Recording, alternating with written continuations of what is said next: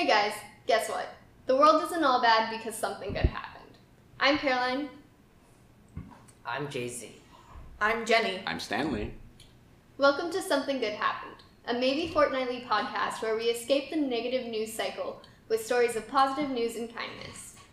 So Jay-Z, what's something good that happened to you this week? I was walking up this hill. It's legit like Mount Everest. It's like a 90-degree slope, right? And I was dying. And then this dog came, like with the person. And I pet the dog and made my life a lot better. That's great. I'm glad you made it up that hill with the dog. Alright, Jenny, what's something good that happened to you this week?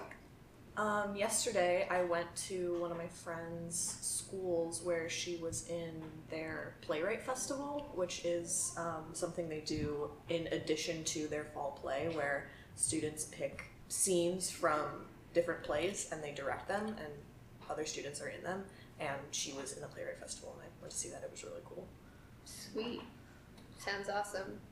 Stanley, what's something good that happened to you this week? I recently started listening to William Gibson's Neuromancer on Audible, and I'm almost halfway through, and hoo boy, do I love that book.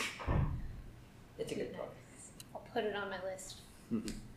This week, well, it is sort of last week. On Friday of last week, I went to Hank Green's book tour with my best friend Jessica and my dad, and it was amazing. First of all, his book, an absolutely remarkable thing. 10 out of 10. Loved it. And then the tour was so nice. It was really fun, and I loved being there in Santa Cruz with Jessica and my dad, and it was lovely. Did you get to meet him? Not in person. I wasn't one of the first 100 people to buy the ticket, so I didn't get the meet and greet.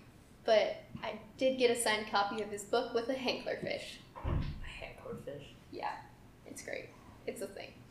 So, Jay-Z, do you want to start us off with something good that happened in the world? Yeah. So there's this project. It's called the Himalayan Cataract Project.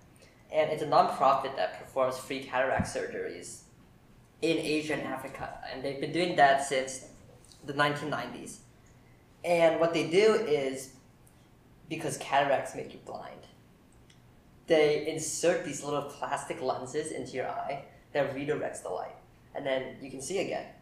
It used to be real expensive, where it was like $250 per lens, and you need two because most people have two eyes. But they brought the cost down to $20, and that's only $40 for your full set of eyes. And what this project does is they perform up to 200 cataract surgeries a day, and it only takes about 4 to 20 minutes to complete.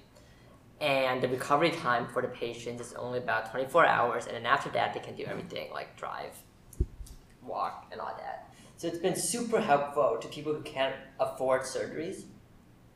And yeah, it's made a really positive impact on the world. Sweet.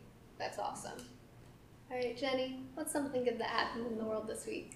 So, this week I read about a cat named Donnie who was born without his eyes and also has cerebellar hyperplasia, which causes him to fall over and wobble a lot when he walks. So this couple, Susan Smith and her husband, adopted Donnie, and they have 3 other blind cats and also a blind dog.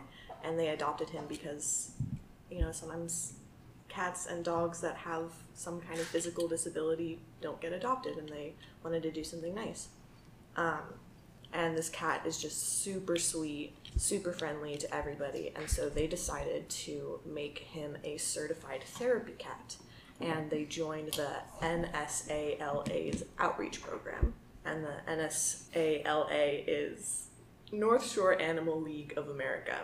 They called Donnie, quote, the most charming cat in the world.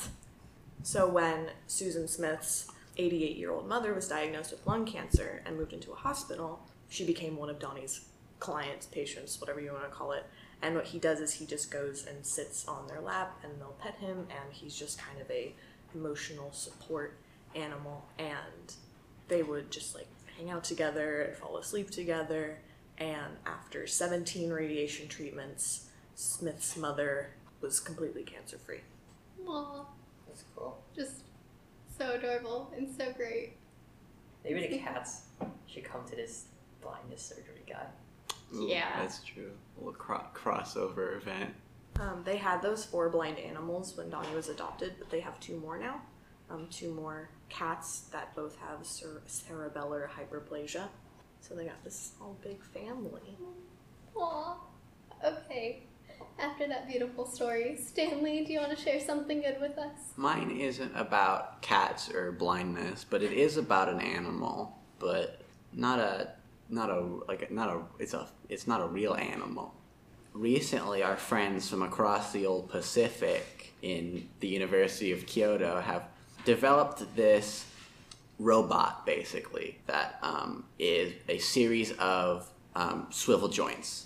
And it is basically a robot snake that they have been able to program to climb up ladders by wrapping itself around the rungs, and it can wriggle into small spaces. And they think that this technology could be used for a lot of applications, like surgery, to get up in there.